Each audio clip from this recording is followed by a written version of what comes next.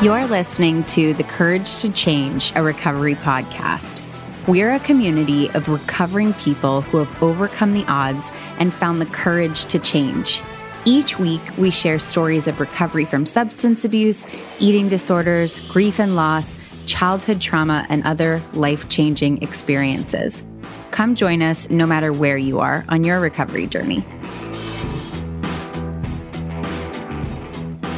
Hello, beautiful people. Welcome to the Courage to Change Recovery podcast. My name is Ashley Loeb Blassingame. And if this is your first time meeting me, I am your host. I have been clean and sober for over 16 years. I'm a drug and alcohol counselor, interventionist, and the co-founder of a telehealth company called Lion Rock Recovery that provides substance use disorder treatment. Okay, today is our Q&A. Scott, what is on the docket? I'm so glad you asked, Ashley. Today, we've got a pretty basic one, but I think it's one that maybe people have tried to figure out in a number of different ways. How do you know that you're addicted to something? So for you, okay, so if we're going all the way back, can you talk me through, I'm just kind of interested in maybe what was one of the first times that you kind of recollect having some awareness that you were actually addicted to something? There were a lot of little things. I have one story that's like the moment. There were a lot of little things leading up to that. Things where like my friends weren't doing the things that I was doing the way I was doing them. So didn't want to hang out with people who didn't drink and use the way I did because it was just like instinctual. I didn't have a lot of coherent thoughts about that. But as my addiction progressed, two distinct memories.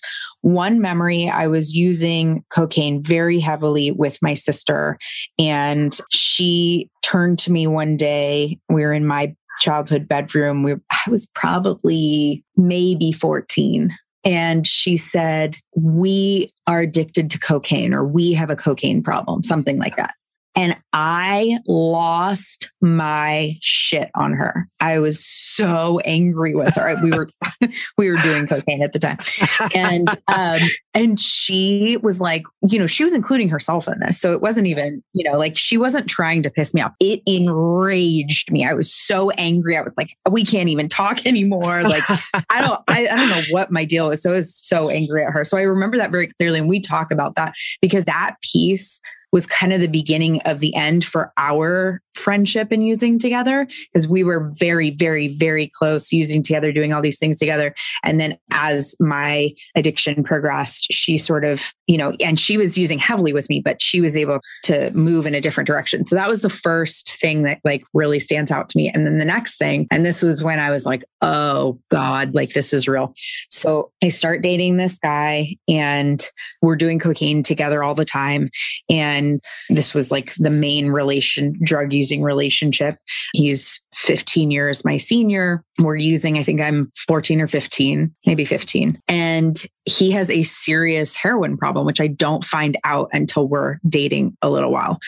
And so we're arguing about something and I'm trying to fix him, right? I'm like, oh my gosh, heroin, that's so awful. We do cocaine, like, I don't know, whatever. It's like you give these values or cocaine is below it in the food chain. Right. Of course. Like you have levels, like, and then there's like snorting levels and like how you administer whatever. So there's, whatever, it's all mind games. But anyhow, we're fighting and we're fighting about addiction basically. And he says to me, "You have a serious cocaine problem." And I'm looking at him like, "You're shooting heroin, dude. Are you kidding me? Like, are you fucking kidding me right now? Are you looking like, how do you even have the nerve to say that?" And in my head, I distinctly remember telling him and thinking to myself, no, I do not. I can stop doing this at any time. I just don't want to stop. Like, I was like, I have literally never had a reason where I wanted to stop. I don't ever want to stop doing this. That doesn't mean I'm addicted. It just means I don't want to stop. So he says something to the effect of, "I bet," right? Those are the wrong words for Ashley. "I bet." I'm like, okay, done. Gauntlet has been laid down. Literally don't know what's coming next, but you're on, motherfucker. So he says something like, "I bet you can't stop using cocaine for 2 days," or something. It was a short period. It was a short period of time. It was not a long period of time. And I'm like, you're on, like, you're on, you junkie, like, let's do this. And oh my God, like, I can't remember those days very well, but I remember thinking the thoughts, like I remember very vividly going, oh shit, I'm addicted to cocaine. Like, okay. And you guys, seriously, if you had seen my life at the time and like what I was doing, like the fact that this was the thing that finally seeped into my brain to let me know that it was a problem is actually laughable because of all the things I was doing and all the things that were going on. But like, that was truly the first time I had ever really understood that this thing had a grip on me, that even if I wanted to stop, which I did not, but even if I wanted to prove my boyfriend wrong, I wasn't able to. And that was kind of the first, like, okay, so this is a problem. And interestingly for me, so that was like, oh shit, I have a problem. And then it was like, okay, well, I guess I can't stop.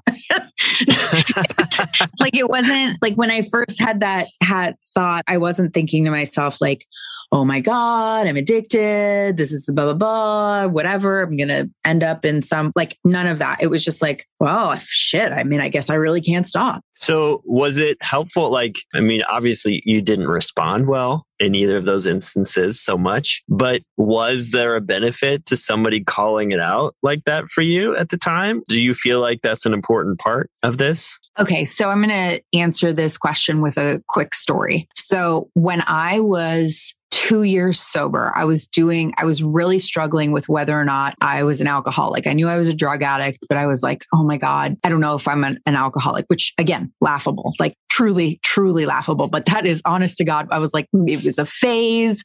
It was really the drugs, blah, blah, blah. Right. So my youngest sister comes to visit. She's 5 years younger than me. And we're just talking about random stories. And we were talking about my bedroom growing up. And she was like, yeah, I used to move the water bottles under your pillows and in your sheets out of the bed. She's talking about when she was a little kid and coming to crawl into bed with me. And we weren't talking about using. She thought they were water. It literally didn't even occur to her. I had no memory until 2 years sober of the fact that in like late middle school and in early high school, I had water bottles of vodka in my sheets at all times. I had no fucking recollection. Do you know why? Because it was like brushing my teeth. I don't have any recollection of brushing my teeth all those years, but I know that I did it. It was so habitual. It was so routine. It was so nothing that I didn't even remember doing it.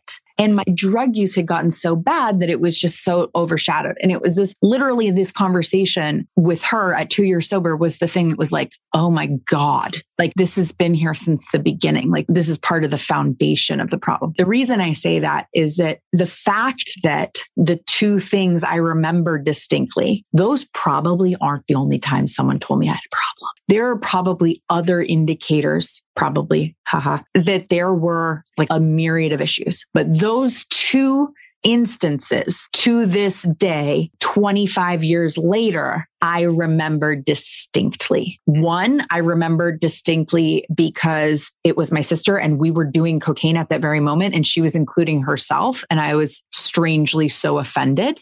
And it was such a bizarre thing, right? She, like coming from her, that was a statement. And then the same with my boyfriend. I remember that really distinctly because I genuinely thought that I could.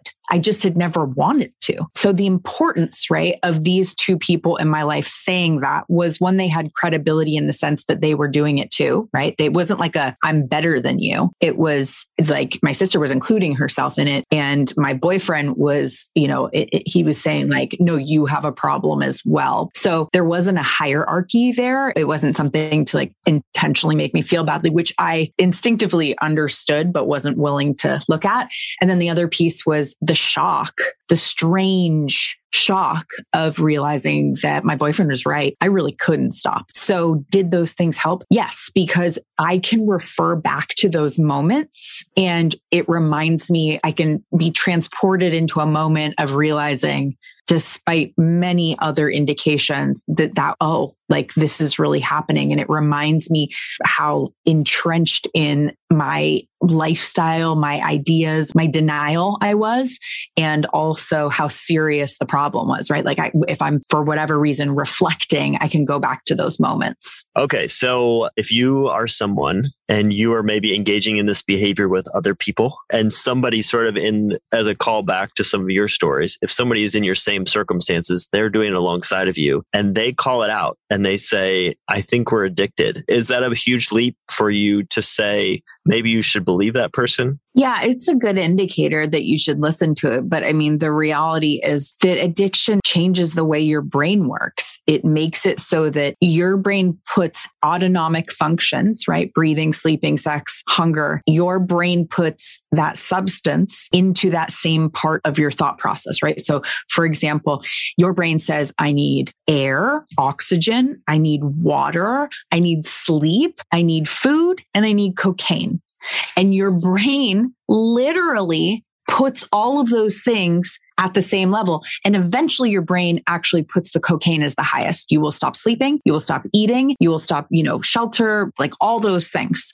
Other than the fact that you're breathing, if that weren't necessary, or if you could overcome that, you would. Like it is that powerful. So this idea that you're going to talk someone, especially while they're high, but you're going to talk them into, like, at a certain point, the conversation doesn't really matter. But yes, it helps. It's good. You should, if you're at the same level and you think you and your friend have a problem, then talking about it, you have that credibility. They may be like, nah, you have the problem. That's likely that they'll be in denial, but it is a much better person to have it coming from than it is someone who has no idea or no experience with the substance. There's no question that having experience, whether you're in it or you used to be in it with the topic, is extremely helpful. It's like a veteran, right? A war veteran, right? Like they don't want to hear, oh, we can help you from someone who hasn't seen or felt what they have felt. They want to hear that from someone. The credibility is important in these conversations. It doesn't mean it's going to change anything though. Yeah, no, and I think that's totally fair. Yeah, I'm not suggesting necessarily that it will work, but I was just saying, sure. Probably credible. Definitely credible. Doing it alongside of you. Definitely credible. Okay. So now, let's say like maybe it's not as apparent to me, right? Like maybe it's just starting to come into the edges of my life. Maybe I'm having a fight more with my partner than I normally would. Maybe I'm kind of flaking on some responsibilities. Like, where do you feel like the line is where there is like a shift from me saying, I need to pull back on this to I'm addicted to this? Okay, so I'm going to try to answer simplistically, but it's a complicated answer. And the way that I like to simplify this question, and I know anybody who's heard me talk about it is like, oh, yeah, we get it, Ashley. We go, blah, blah, blah. But it's like, I want you take it and you make it its simplest form. If it's creeping into your life, is it causing you problems? You just described problems with your wife, with your partner, with your kids. Like it's creeping in. Creeping in means it is causing problems on the fringes of my life. Well, every addiction starts off as creeping in. That's a blanket statement and not always true, but most addictions start off as creeping in. Most people do not start off with a full-blown addiction. It's a creep. And so, no, you may not be addicted at that moment when it's creeping into the fringes, but it may be a problem you want to address before it becomes a full-blown addiction, or it may be on its way, or any of those other things. So I always go back to the first thing you do is this substance person behavior causing me problems? What is the thing I need to do to change that? But what if I really like the thing? You know what I mean, Ashley? Like, what if I really like it? And it's just a creep at this point. It's just we're not full blown. Like, I don't like the label, right? I don't like being told that I'm like, it's something I just like a lot. And yeah, like it's starting to creep a little bit. I hear what you're saying. Let's say I just really like it. And I don't really like this whole, like, people throwing labels on, like, I'm addicted to something. You know what I mean? Why are you asking questions about it if you just really like it and it's working great for you? Well put. Okay. Right. Yeah. Like, why are you even talking about it? I don't talk about my green bean consumption. right? I don't talk about how often I use my vehicle. I don't talk about how often I turn on the air conditioning. My husband does though. You know what I mean? Like you're talking about like a substance that you're using. How many other substances are you using that you've never talked about? Why are you talking about this one? Yes, you like it a lot. Okay, cool. There's lots of things I like a lot. I don't ever mention them. I don't talk to people about them, like about my use of them and things like that.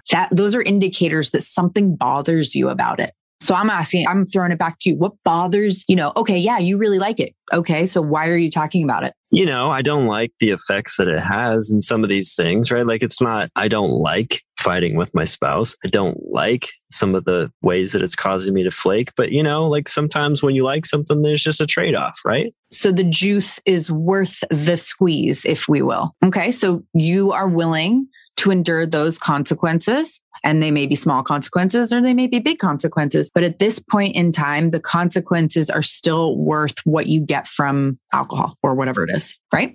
Okay. Then I say, okay. But let's say that let's say I'm down the road a little bit and maybe it's creeping in a little bit more. I still don't really love this whole like label thing. What do I do about this? Like, I don't want to come to people and then have them say like, oh, okay, well, you're addicted, right? Like I can't wash that off, right? Once they've given me that label. So like, what do I do? Okay. Well, so I want to back up just a little bit with the last persona who was like, I like doing this and it's worth it. What I find with that stage of this is that they don't have a problem with it, but their spouse or other people have a problem with it, which is why they're bringing it up, and that they wouldn't have brought it up had it not been brought up by these other people. So what happens is that person, you in this case, is saying, I don't have a problem with it. I like doing it. She's just whining about it. And what ends up happening is I end up talking to the spouse who goes, what should I do about this? Right. So the person who's actually drinking is like, I'm willing to do this. I'm willing to withstand your complaints about this and just want it out. Right. And the spouse is the one who's now reaching out to people saying, how do I help? What do I do? I have a problem. So the problem in the beginning shifts to the people around asking for help for that person or for the situation. That's how it starts typically when you're in that situation. Okay, go fast forward to further down the road. I can't wash addiction off. Well, first of all, I don't know where anyone's like, I'm not sure that's true. I would ask you to question that, like, okay, maybe that's true. Maybe it is true. I don't know. It's not always true though. There are some people who are physically dependent on something and they're able to get off of it and change their relationship with it. Lion Rock Recovery has a moderation program, which is amazing, which would have never worked for me, by the way. Okay. I tried moderation, right? It's like, but you might be different. Like, I have no idea. I had to go and try to drink moderately to find out that wasn't going to work for me. That's my road. Some people just are like, yeah, I know. And other people, they can do it, whatever. It's different for different people. But there are moderation programs where you can reframe your drinking and change your drinking. So you find yourself physically dependent on alcohol. And then, some might say addicted. And then you change your relationship with the substance by doing some inner work, by resolving something, by change, whatever it is. And there are people that can help you with that. So I don't know, the stain of addiction, maybe. I think that, again, I come back to the labels. Like, you don't have to label something to start to work on it, right? So you can call it whatever you want to call it. You can call your consumption whatever you want to call it. And it doesn't change the drinking or the relationship. Like, it doesn't matter what you call it. You can call it hocus pocus and you will still end up in jail. You will still end up with a DUI. Okay. You can call it your medicine. You can call it whatever you want to call it. So when people start talking about the labels, that's like ego, it's shame, it's fear, it's all the things that we're trying to medicate in the first place. And it's all the things that we don't know how to deal with that are the reason that we seek out help. The reason we seek out help is because we don't know how to deal with ego, fear, shame, guilt, remorse, blah, blah, blah, right? So those are the things you need help with. The drinking itself, that's going to be resolved in the process of doing some sort of therapeutic work, reaching out, whether it's moderation management, asking for help, what have you. So yeah, you're afraid of being called an addict. Cool. Are you afraid of being called a felon? Are you afraid of being called a divorcee? Afraid of being called a deadbeat dad, a deadbeat mom? How scary are the labels? Because guess what? If you continue to drink and you actually are this thing that shall not be named, you're going to have a lot more labels than that. A lot. And you don't have a control over those labels. So for me personally, when I found out that my problem was alcoholism and that I wasn't completely insane, like just certifiable, you end up in the psych ward enough times, you start to go, I don't know, right? It's like, that was great news. That was fantastic news. So again, that may not be your situation. You may be in limos drinking great liquor and it's all well and dandy, but at a certain point, you're going to have other labels. So you may want to get into the driver's seat of this pretend vehicle that we're talking about and start to choose what the labels you want to interact with are going to be so that they aren't chosen for you. Because that's what happens if you are on that progressive road. Okay, I'm giving into your definition where this is causing me problems. What's just step one? Because that's all I can handle right now, Ashley. You've beaten me down. I don't know. Relatable. I'm beating myself down, baby. Step one. So step one, are we talking about alcohol? Sure. Okay. Step one, I have a drinking problem. Okay. So a couple things. The first thing I would do is, okay, so let me disclaim. The things that I'm about to say sound very convenient because some of them involve me. Okay. So I want to put a disclaimer out there that I really am genuinely not saying this for my personal benefit, despite being involved in a few of these things. The reason I'm involved in them is because they're very helpful and I help people get into recovery. So I just want to make that disclaimer. Like, it's super convenient. It sounds convenient, some of the things I'm going to say, but I really want people to know that it's legit. These are legitimate things to do. So the first thing that I would do if I felt like I had a problem with something is I would, if I'm not willing to talk about it with people, right? Like, I've decided that I have a drinking problem in my head. I'm not going to say this shit out loud. I'm going to start listening to some recovery podcasts where people are telling their stories and talking about their drinking, right? So the first thing you want to do is you're in a fact finding mission. You're going to gather info. You're going to listen to other people. You're going to find people who've been through what you've been through, get some information, have some relate to people, right? Look for the similarities, not the differences. I'm going to say that again. It's very important. Look for the similarities, not the differences. So if you go to an AA meeting, you can go to, if you're comfortable looking one up in your area, going in person, going online, go to lionrock.life has something called community meetings where doesn't matter what kind of recovery you're in, you can go check them out, see if you relate to any of the stories, talk to people after, tell them what's going on. You don't know any of these people. You're never going to see them again unless you do. You start to hear, right? You start to listen and hear, what is it that I relate to? Eventually what happens is you hear someone tell your story. You hear someone who doesn't look anything like you describe the things that are going on in your head. And you realize there's something that this is an actual thing. You can relate to people. And then you start to learn about what they did to get well. So the first part is going out and listening to other people who've made those changes in their life or who you can relate to. Okay. That is the first step. Awesome. Ashley, for people who want to have a question on one of these Q&A episodes, yes, how would somebody go about doing such a thing? Okay. There are so many ways to get a hold of me. It's actually terrifying. So please, you can send us email at podcast@lionrock.life. You can find me on TikTok. I should be able to say it. TikTok. Is that how I know I'm too old to be on it? Is that the hint? Yeah, I'm on TikTok too. It's awesome. How you know? It's the bee's knees, Ashley. How you know? I am tip top. Yes, I'm credible, I swear. So I'm on TikTok, Ashley Loeb Blassingame. I am on Instagram, Ashley Loeb Blassingame. You can follow us on Instagram, which is Courage to Change, written out. lion_podcast. Okay. So those are the main ways. Did I miss any? Oh, that's good. Okay. We don't want people to not be able to find us on TipTop. Well, you got to search around a little bit on TipTop, but you will find us. If you work hard enough, you will find us and we will answer your question. I swear I haven't been drinking.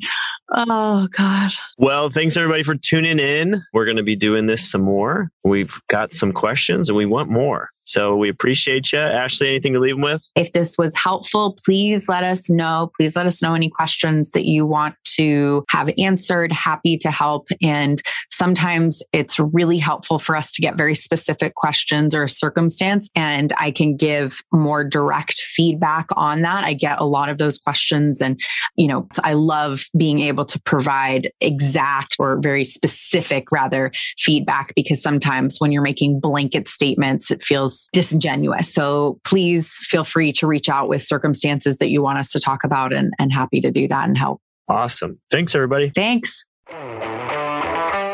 This podcast is sponsored by LionRock.life. LionRock.life is a diverse and supportive recovery community offering over 70 weekly online peer support meetings, useful recovery information, and entertaining content.